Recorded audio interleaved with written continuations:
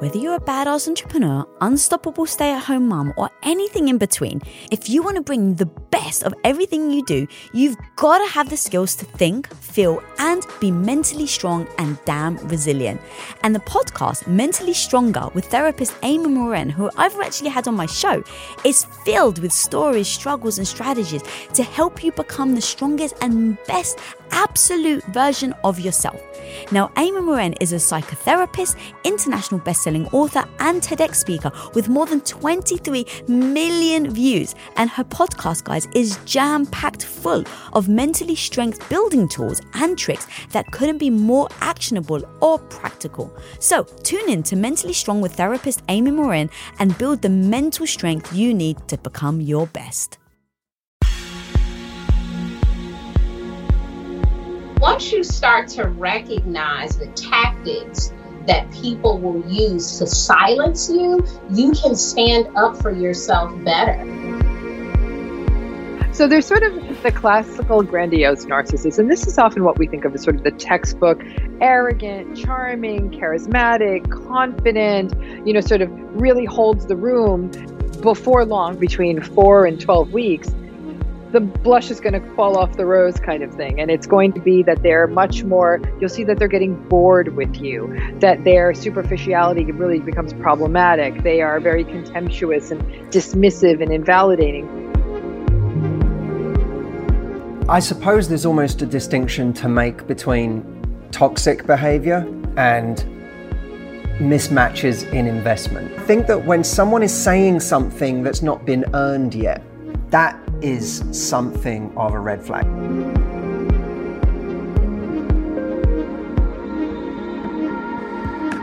And I say you get what you tolerate. So if I know someone's lying to me, I'll be thoughtful as far as why they're lying to me, because sometimes people will lie out of fear. They'll lie because they're ashamed. At least for me, Lisa, I'll tell you this, when I'm done, when I make that conscious choice to be done with someone, I'm done with them.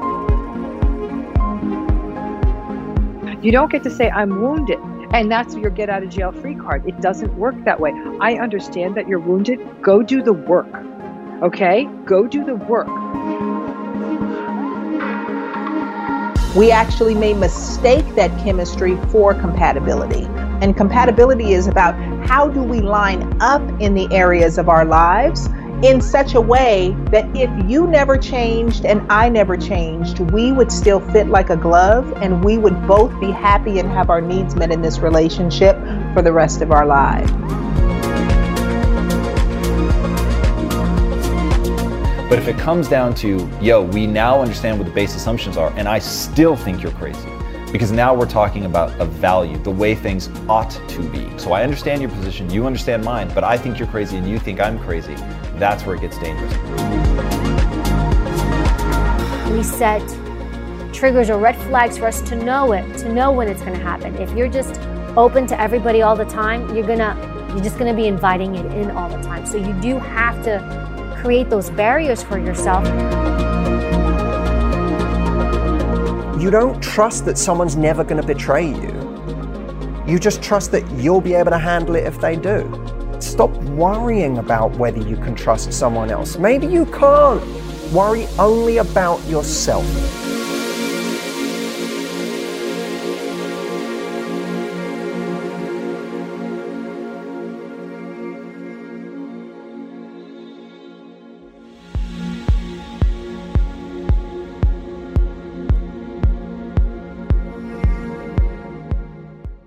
So because I think there's different people in different situations, I want to start with, how do you spot potential red flags on someone that could potentially be toxic in a relationship? So let's say you're starting to date and you want to know the red flags so that you can identify them before you maybe then commit to them. So I suppose there's almost a distinction to make between toxic behavior and mismatches in investment. Because someone can be toxic. There could be red flags that tell you that someone is really going to be poisonous for your life. But then there could just be red flags that we are not on the same page. Okay. It's not that they're toxic, but our intentions are not the same. What we're willing to put into this isn't the same. So I think I suppose one that could fall into both categories is where someone's words don't match their actions. Can you give me an example? Well, when you go on a date with someone and they start just professing things, their feelings for you, and you go, how could you feel this so quick? Like seems a lot very quickly. They're ready to write poetry for you after one date. They're ready to, they tell you, oh my God, I've never met anyone like you. You're so incredible. If someone's saying all of those things after one date, that's a bit of a red flag to me, because they don't really know you. Whatever they're saying has to, in some part, be to do with their projection of you, what idea they have of you.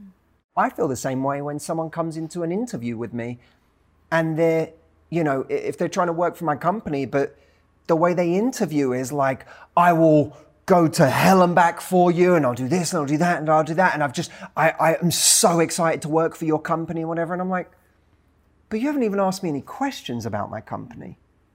Like, I know that you're saying this from what you think from the outside, but you don't know what it's like working on the inside of my company yet. So you don't even know necessarily how much you'll enjoy it. And so I think that when someone is saying something that's not been earned yet by the point in relationship you're at, that is something of a red flag. So I think there's red flags in terms of, is this person saying things that aren't earned by how much time we've actually spent together and how much we've actually got to know each other? Because if they are doing that, it's probably not based on me, it's based on an idea they have of me, or just a way they want to feel, a way they enjoy feeling. And maybe they've enjoyed feeling that way 5 times in the last year, and they're addicted to that rush, that feeling. And of course, a classic sort of, I don't like to say trait of a narcissist. I prefer narcissistic leaning trait, because I think that narcissist is a word that's thrown around so casually these days. Like, everyone's a narcissist. I think there's a narcissistic streak in all of us. We've all got some self-indulgence that rears its head, and we spend most of our lives trying to depart from that to be the best we can be, right? To try and be more giving or be less focused on us all the time. I think we all have that streak in us, some more than others, and some are, we can say are genuinely diagnosable as narcissists, but we're throwing it around way too casually.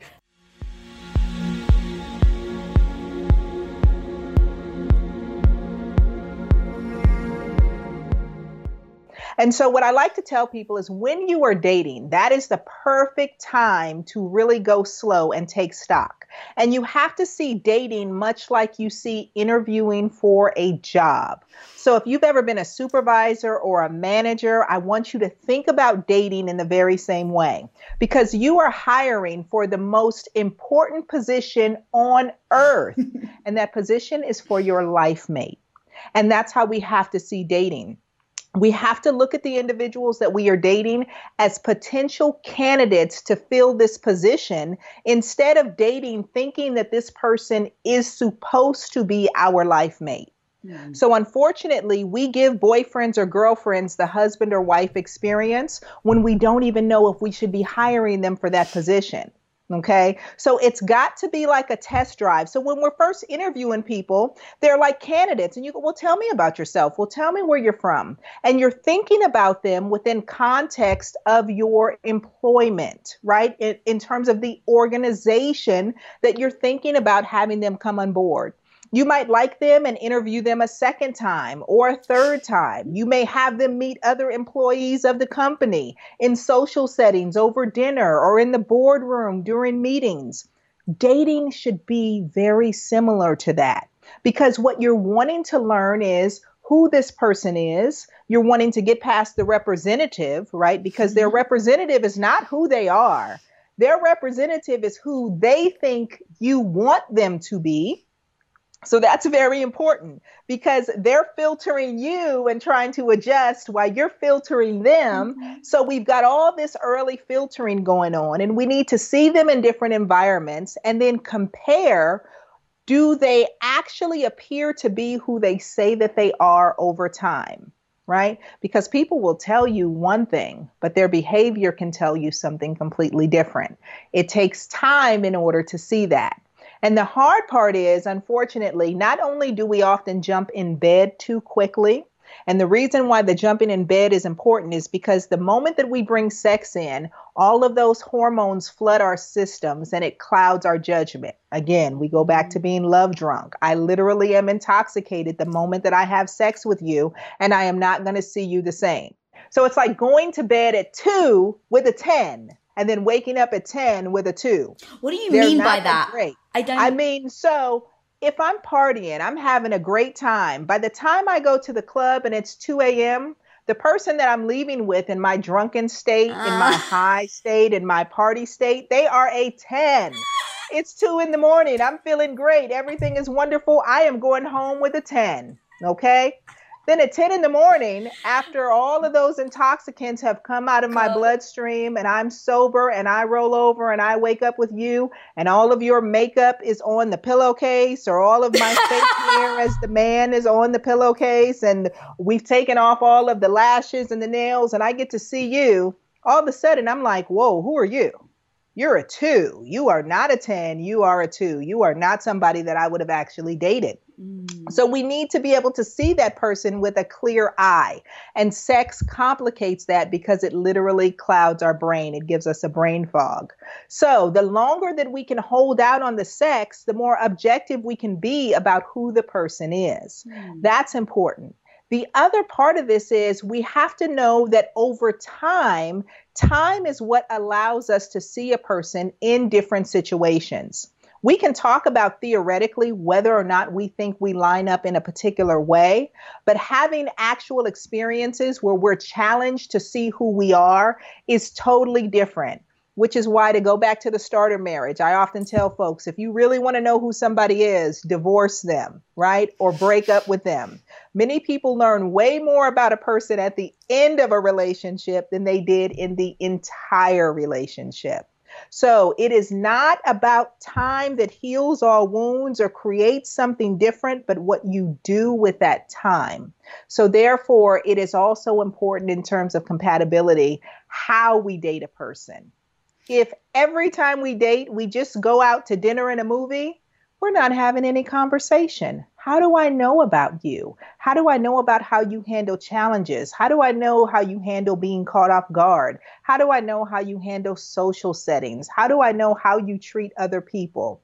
If we only date in places and spaces that never really show me who you are, but now when we're together, I'm not dating you to just have fun nights. I'm dating you in places and spaces that require the full range of you to show up. If we don't ever exercise that point of who we are until we're already married, or until we've already moved in together, or we've already created children, or other kind of lifetime commitments that find us stuck together, we've created a whole set of problems for ourselves that now we may be resentful of. Now we may be frustrated with. Now we may become annoyed because I'm stuck with you in a different way, and I'm going to make different choices based upon those consequences that we've already created.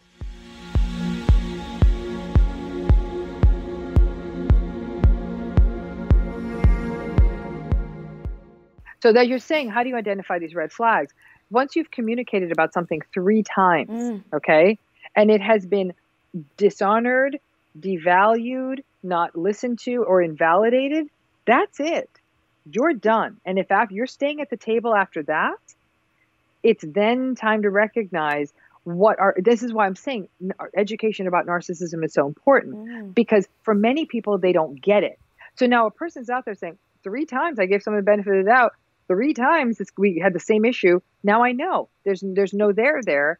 But again, it's then if that work of devaluation and understanding that about yourself, that you might say, I don't deserve better. That's your narrative. That's you needing to go to therapy. That's you figuring it out. Because if you deserve someone to be on time. If that is what you value, you deserve that.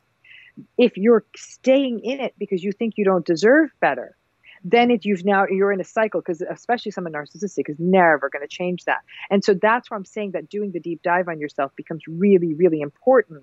And the fantasy always has been for the child, when a person's a child, my parent is going to end up stepping up and being a good person when the parent never turns around. And in adulthood, we play that fantasy out in our adult relationships. I want them to turn around, and it doesn't happen. And so it's really about giving people the knowledge about what this is. So once they're in it, they can say, this isn't working. Because with a narcissistic person, the earlier you leave, the easier it is to extract, right? If it's after just a few dates or a few times, then you're sort of like, nobody has that much skin in the game. The problem is early in the game, the narcissist doesn't like to lose. So they will try to suck you back. They'll try to hoover you back. And that is very seductive. So this person who wasn't on time is all of a sudden sending you flowers or sending you a lot of text messages or doing and saying exactly the things you want because it just turned into a game for them. It's not about them, I heard this person, I want to be on time. It's more of, I'm not going to lose at this game. And they'll suck them back in. And they'll go back to not being there. There's another thing that you said, I'm so loving this, by the way. There's another thing that you said, which is that wasn't my intention. And the funny thing is, that's the strategy I now have been using for the last few months. When I'm apologizing to someone, I'm literally saying, oh my God, I'm so sorry. That wasn't my intention. Because even I need them to know that I didn't want to upset them or hurt them. But then I heard you say, if someone says it wasn't my intention, then that is a big red flag. Okay, it's a red flag when they're not showing any care and concern for your feeling. So if somebody gets very upset, you've done something, okay, whatever it may be, and they are upset, and you say, for no matter what, you always want to start with empathy. Always open with empathy. That's a rule people should hold and say, I hear you. I can hear you're very upset, and I'm so sorry. And even worse, I can see that I'm responsible. It was our interaction that's contributing to this. Please tell me how you're feeling. Always give that person a chance to share. Because what we do is we're so uncomfortable with other people's discomfort with us, we tend to cut that conversation off because we don't want to hear it. But they need to say it. And if they feel safe and we're holding space for them, they'll share it and say, I felt hurt. I felt unheard. I felt devalued. And you'll say, I am so sorry. I want to tell you it wasn't my intention. However, that doesn't matter because you're hurt. You see the difference between then somebody who just opens up with, the person says, you hurt my feelings, la, la, la, la, la.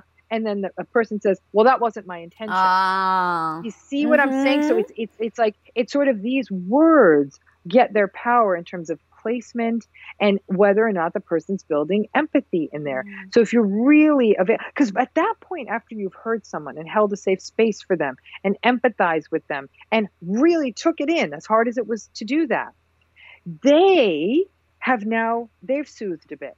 They recognize you are safe. So when you say that wasn't my intention after all of that, they'll say, no, I get that it wasn't your intention. I understand that. And they feel safe enough to share an emotion. That means that relationship can now go to the next level of intimacy because it's safe. But if you shared something with me, you say, hey, Dr. Ramani, I'm hurt because da-da-da-da. And I openly said, and I said, well, that wasn't my intention. I've just shut you down. I've not opened the door for you to share. And that's what narcissistic people do. They shut the lines of communication through manipulations. That wasn't my intention, through gaslighting. There's nowhere to go at that point. So the relationship lacks intimacy because there's no sharing.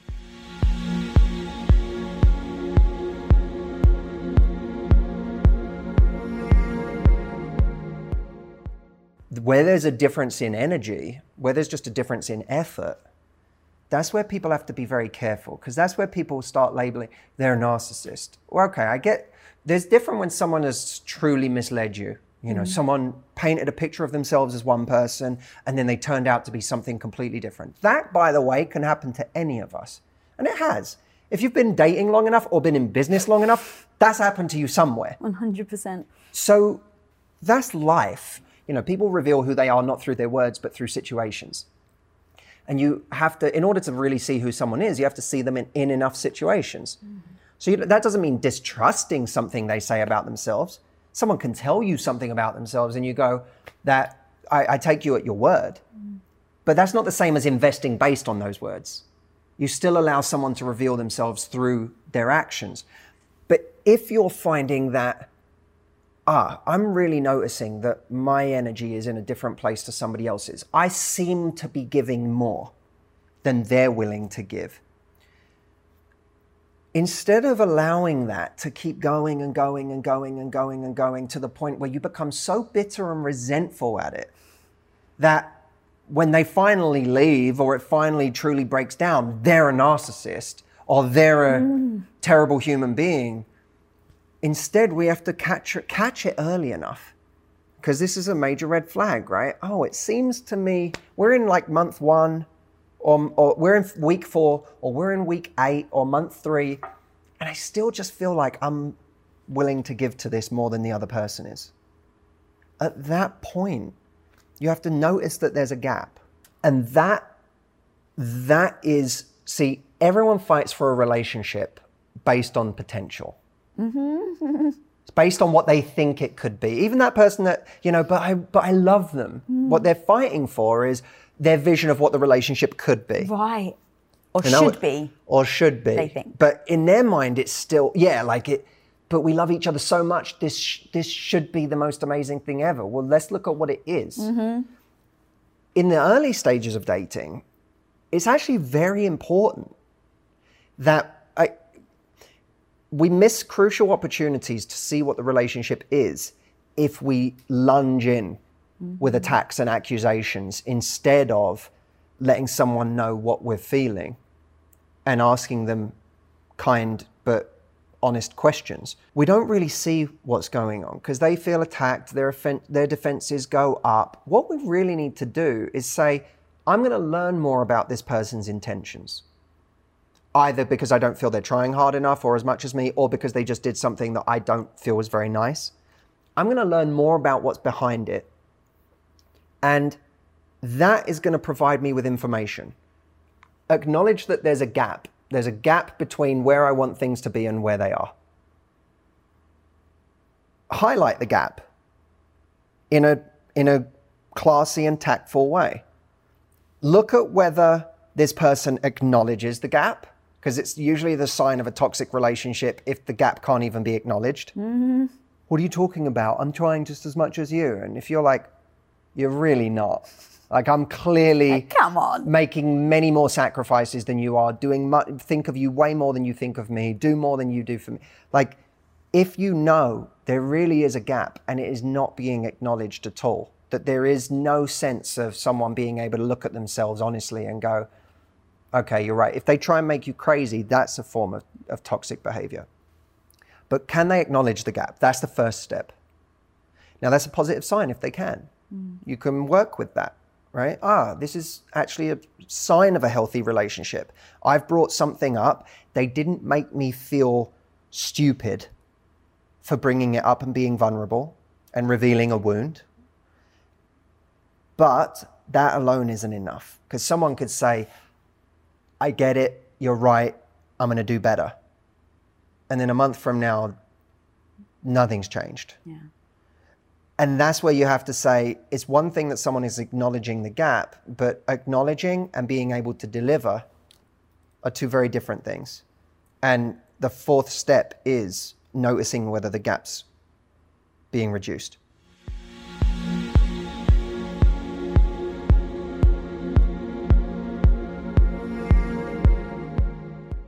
What up, guys? Now I'm going to share something with you. I can sometimes have a tendency to overthink, question myself, and sometimes, or maybe very often, doubt the decisions I've made, and so my mind just starts spiraling round and around.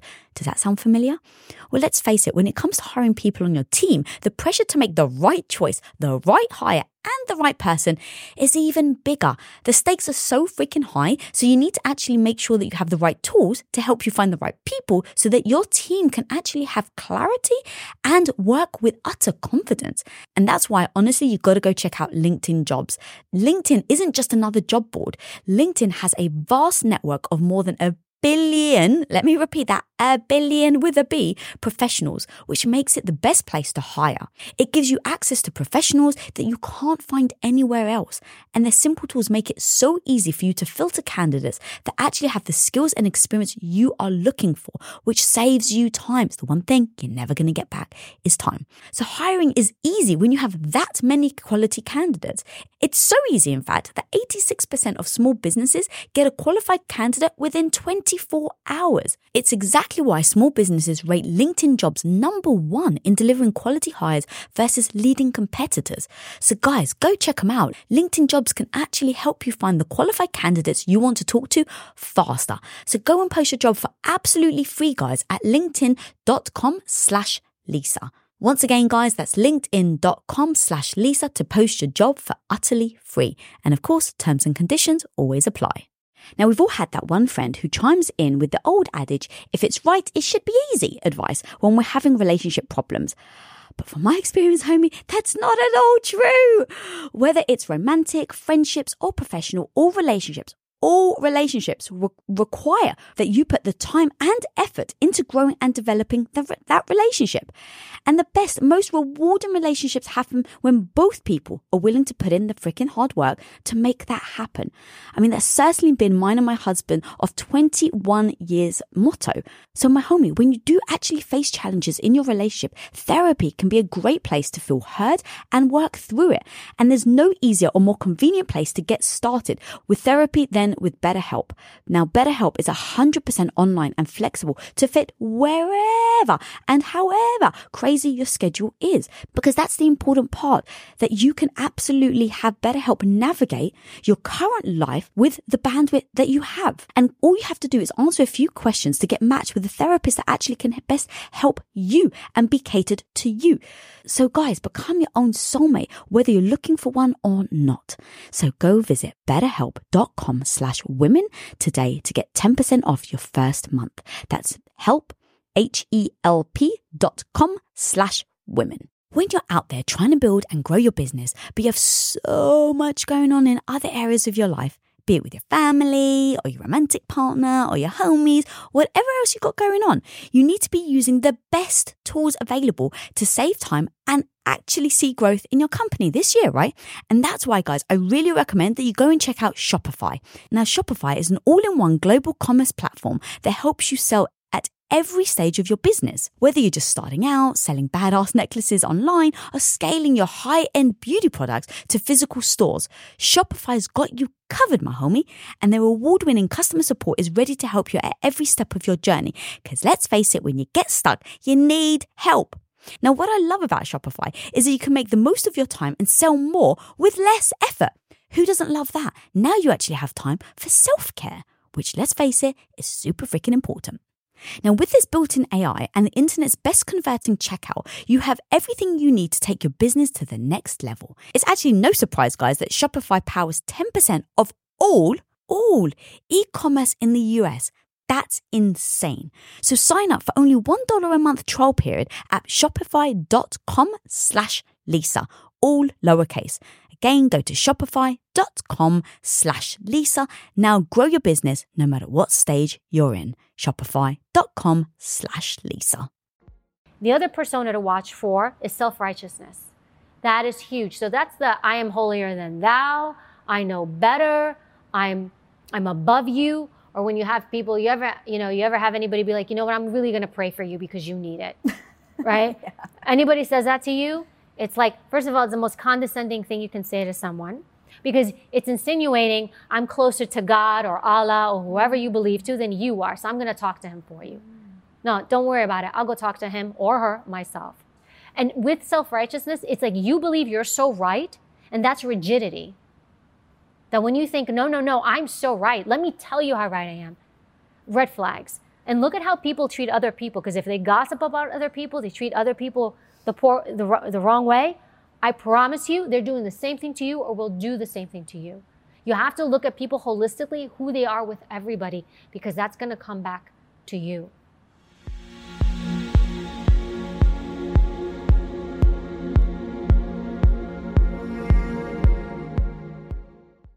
So your personality types, I think, are a yin yang. Your values, though, I think need to be very similar, deadly similar. Because if you really clash on something super important, and we talk about this, it's like when you're arguing, you may have a base assumption misalignment, and it's like, oh, you think things are one way, I think things are another way. But once I understand your base assumption, oh, you think, X, Y, Z, then it's like, okay, well, it's not a value. Now I understand where you're coming from, that perspective, I can adopt it easily. But if it comes down to, yo, we now understand what the base assumptions are, and I still think you're crazy, because now we're talking about a value, the way things ought to be.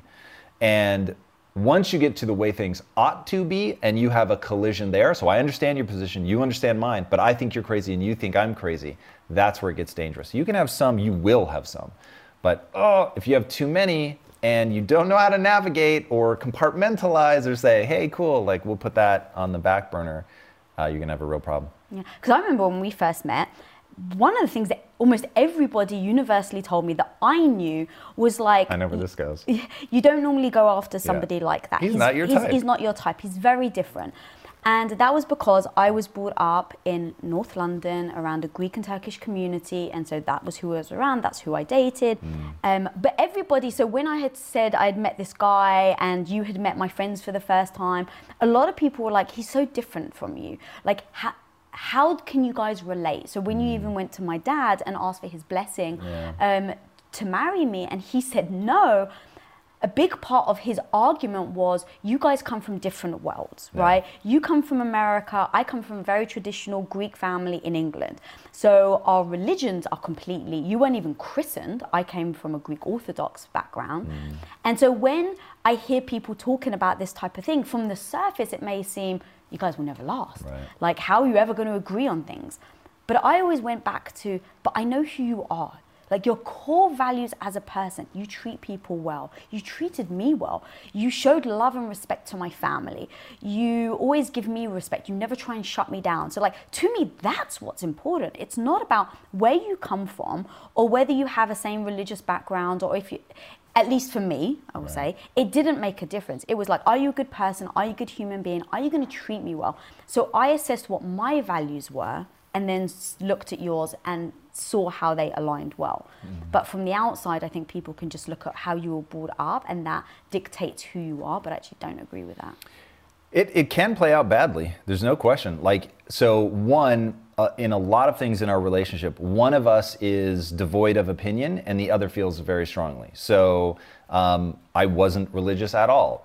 And when we thought we were going to have kids, you were like, look, our kids are going to be christened in a church. I had to get baptized to marry you in a Greek church. So if I had had very strong religious convictions in a different direction, that would have been problematic. But you did, in a sense of, like, you were saying, I don't believe in God. And I here didn't I was believe, saying, but I wasn't giving anything up in order to get baptized. So it was like all of the traditions and all of that stuff which are wrapped around that, I didn't have any.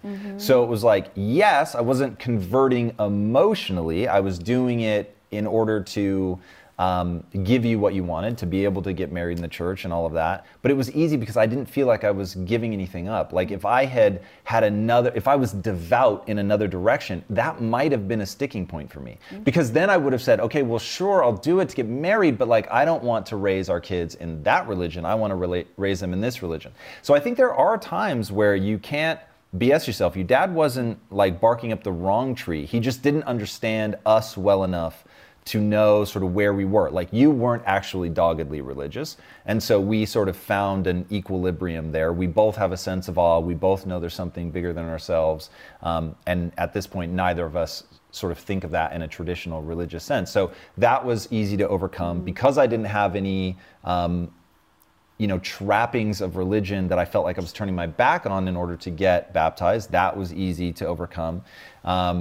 We both wanted to be around our families, so navigating things like that, it was like, of course you're going to want to be around your family. And you were like, of course I'm going to want to be around my family. So we would fly back and forth every holiday, even when we were poor, and it was like painful, and we had to take the world's cheapest flights and do crazy layovers, and we would still go see both families at Christmas time. So it was like, there was no argument there. There was no like, why would we do that? And you weren't saying, well, we just saw your family at Thanksgiving. Like, why can't we do Christmas at mine? Like, we saw things so similarly that it just became easy to sort of, from a place of, like you're saying, mutual respect, it was easy to be like, yeah, I get why that would be important to you.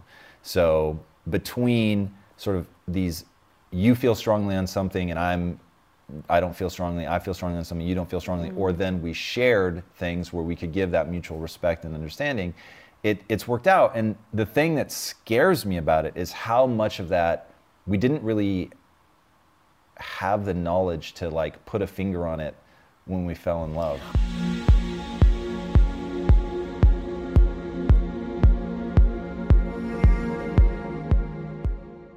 If you've had a bad relationship and they've done something wrong and you want to learn from it, right? You're like, okay, what will I do different next time? You've learned all these lessons, you bring the lessons to your next relationship, and let's say your next relationship where they do one little thing that is similar to that, I think some people who have their defenses up are like, oh my God, there it is, I knew that I found it, and they'll bounce. Versus going, what does this mean about them? Is this a reflection? I need to pay attention, right? Don't ignore it. That would be a mistake. But go, instead of jump into conclusions, let me like play it by ear, or let me see if that actually does come into fruition. Would you like suggest kind of testing a bit like that? I think that you have to come to them from a compassionate place as a teammate. Because that, again, that has to be your standard. I'm going to come with a sense of teamwork and compassion that says, I'm not immediately going to attribute, even if my fears are screaming at me too, I'm not immediately going to attribute the worst possible intention to this. Instead, I'm going to get curious about what was behind this when you did it. Here's how it made me feel, like it has upset me. And, you know, rightly or wrongly, that's because it made me feel like you didn't care or you weren't thinking of me. And if we can do that without immediately labeling, without immediately accusing, if we can create just a little bit of space between the point at which we get curious and the point at which we've drawn all of our conclusions, that space saves relationships, and the conclusions are natural. If we've been screwed over, if the last time we saw this behavior, it was followed by realizing someone was cheating on you, then it's natural to see a little bit of it and immediately go to the same place. But in all sorts of different ways, I've been made a fool of there, where I saw someone in one relationship do something that looked like something someone did before, which usually was, you know, followed by some horrible pain. And I immediately jumped to this feeling and then, you know, made a conclusion. Our brains we have a supercomputer, but that's also dangerous because the number of calculations and deductions that can get made in mere seconds that can take us from someone didn't text me back to 3 hours to they're having an affair.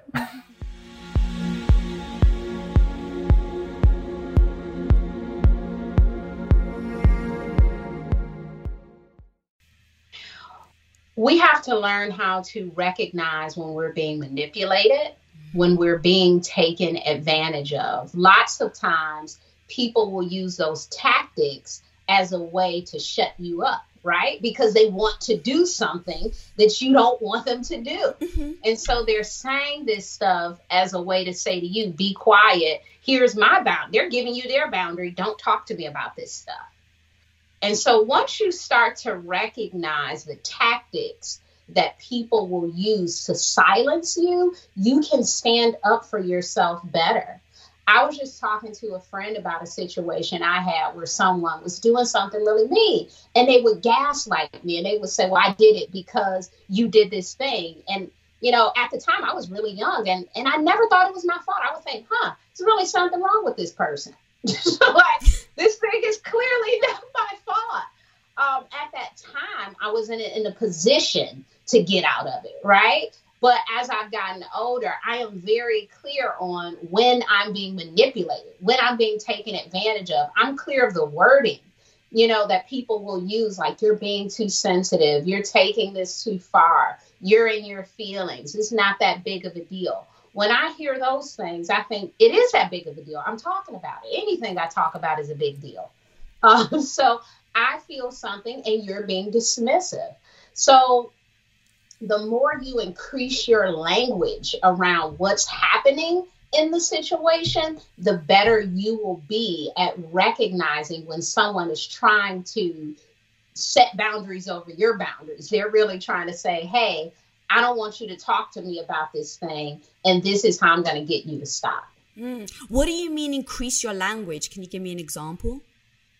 Developing your vocabulary. So knowing what it sounds like when someone is taking advantage of you by using certain phrases. I would do it for you if you asked me, or it seems like you have enough time to do it. Why don't you can't do it on Saturday, when they're trying to do these things that you're like, wow, like I feel really bad again for not doing it. And although we don't like to take certain things as a complete statement, like, no, that doesn't work for me. This is not a good time. We'd really like to challenge that with people. It's not okay. It's not okay for us to do it to people, and it's not okay for that to be done to us.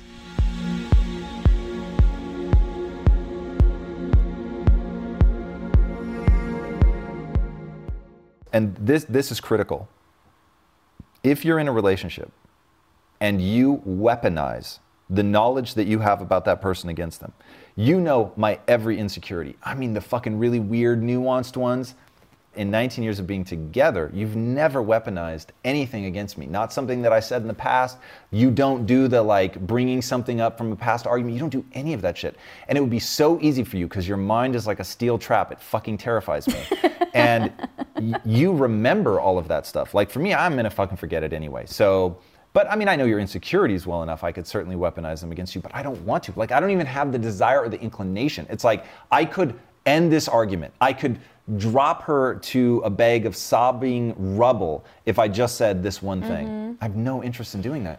It's like, it's so terrifying to think how fragile trust really is that it only takes one gnarly comment that was aimed to be cruel, and you can really do a lot of damage. So we had earned all that trust. So by the time we're talking about stuff like that, it's like we've already been together for a while. There's a lot of trust built up. It's so important to treat people kindly and to make them feel better about themselves when they're around you.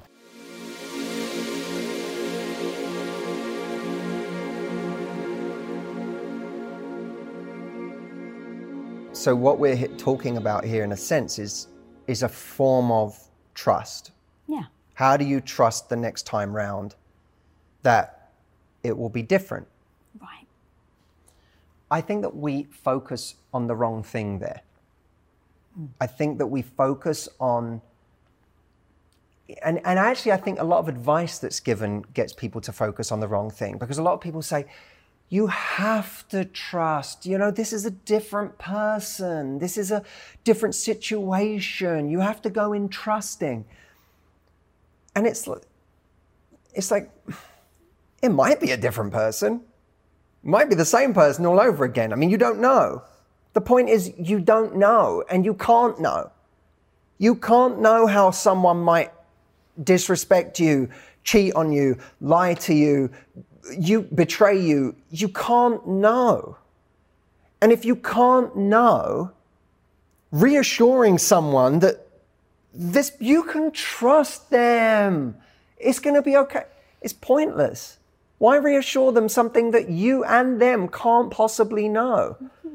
So rather than try and control this thing that's uncontrollable, that's kind of just a dead end, it's a loop that you have to go on of reassurance, freaking out again, reassurance, freaking out again. There's a couple of other ways of looking at it. You don't have to trust someone else if you trust yourself. That's the first thing. And by trust yourself, I mean, if a lot of people are afraid that they're going to get into another relationship, that they're going to get close to someone, that person's going to hurt them, but their experience has shown them in the past that when someone hurt them like that, they didn't necessarily have the strength to walk away. they didn't necessarily have the strength to rebuild themselves afterwards.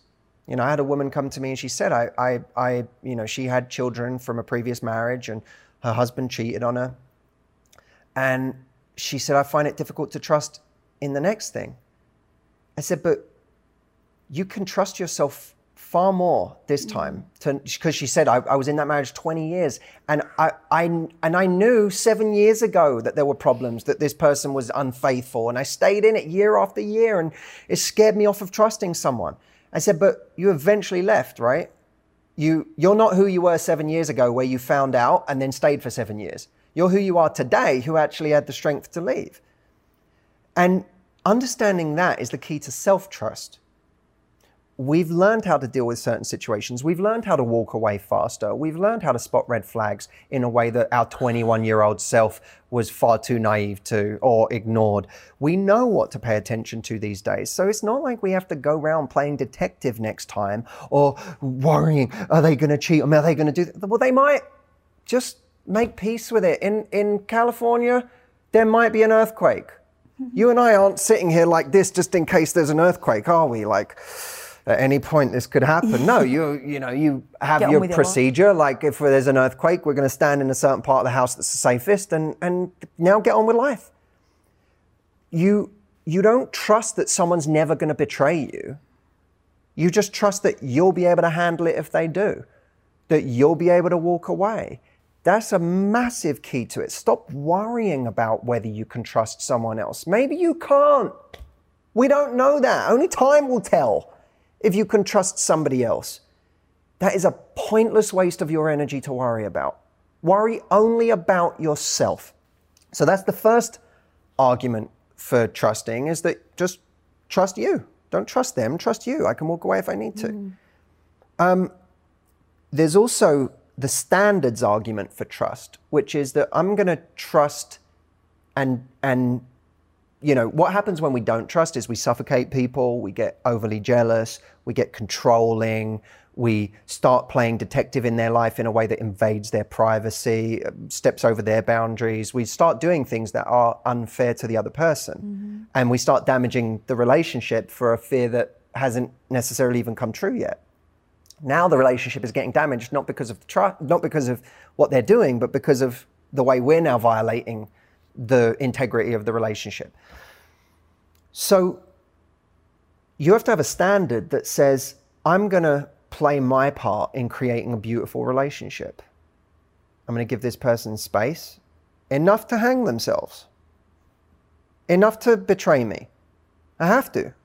That's what a great relationship is. I have to give you enough space where you can betray me, where you can do something wrong. It can't be that you only don't betray me because I'm monitoring you the whole time. Right. Yeah, the threat of it. Right? That's not, now I don't know what I have if the conditions for you not betraying me are that you're under surveillance. I only know what I have if I give you complete freedom to do it and you don't.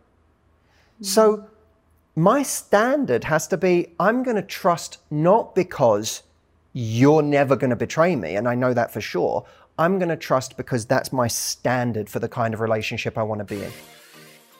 Working to be confident and freaking badass can be very difficult. Now, I get it, guys. I get it. Kicking ass and taking names takes energy. But when it comes to micronutrients, you're like, wait, how much vitamin B do I need? It can be a daily freaking struggle to figure out and meet that perfect nutrition balance that you need to feel strong, focused, and energized, which of course are all the things you need to become a freaking confident badass. So it's time to arm your body with every nutrient it absolutely deserves with AG1. Now, if you're a long-time listener, you might know that I've actually been supporting AG1 for many years now. And that's because AG1 is a foundational nutrition supplement that supports your body's universal needs like gut optimization, stress management, and immune support.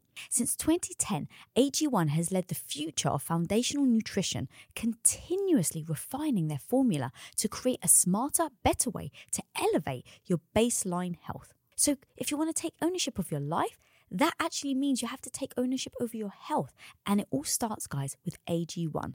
So guys, go and try AG1 and get a free 1-year supply of vitamin D3K2 and 5 free AG1 travel packs with your first purchase. Go now to drinkag1.com/Lisa. That's drinkag1.com/Lisa. Go check it out.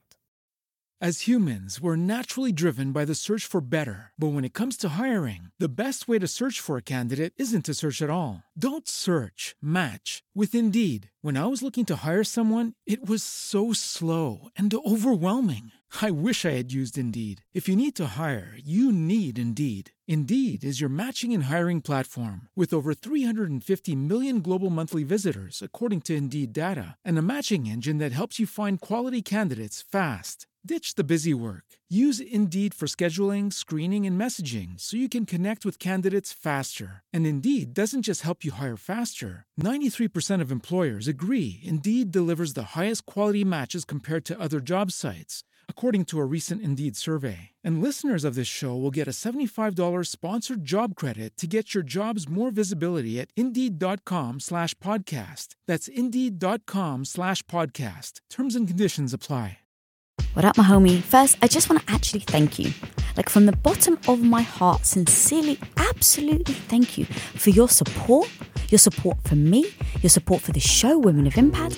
Like, you have no actual idea how much this really means to me when I had that original vision of what I wanted to do and no one was listening. So thank you. Thank you for being here and actually supporting other women along this journey. And I'm going to be honest, if you actually want to level up your confidence game, my homie, then check out Women of Impact's subscription channel. It's specifically designed to help you in every aspect that you're looking for. Now, here's what you get. You get new episode delivered ad-free. You get exclusive access to listen to Women of Impact roundtable discussions, weekly motivation, previously unreleased episodes, and that's just the beginning. Subscriber-only access to an additional 4 podcasts with hundreds of archived Women of Impact episodes meticulously curated into themed playlists and updated weekly so that you get the dose that you need. So if you're looking to boost your confidence, then go and check out the Get Confidence playlist. If you want to repair, heal, or start a relationship, then go check out Love Lab. And if you're wondering how you get your health back on track so that you can keep showing up to have the confidence that you're looking for, then go check out Health Hub. And of course, this wouldn't be complete without my weekly boost of mini motivations from moi. That's right, it will have you strutting down the street with your head held high, feeling like a freaking badass. And guess what the playlist is called? The Badass Boost, of course. So guys, don't settle for mediocrity when you can absolutely be extraordinary. So guys, subscribe to Women of Impact channel today on Apple Podcasts or Supercast. But no matter where you're listening, guys, whether it's Apple Podcasts, Spotify, Amazon Music, or any other platform, make sure you're following so you don't miss out on other episodes. And don't forget to check out the show notes for more information on this episode, our incredible sponsors, and upcoming events.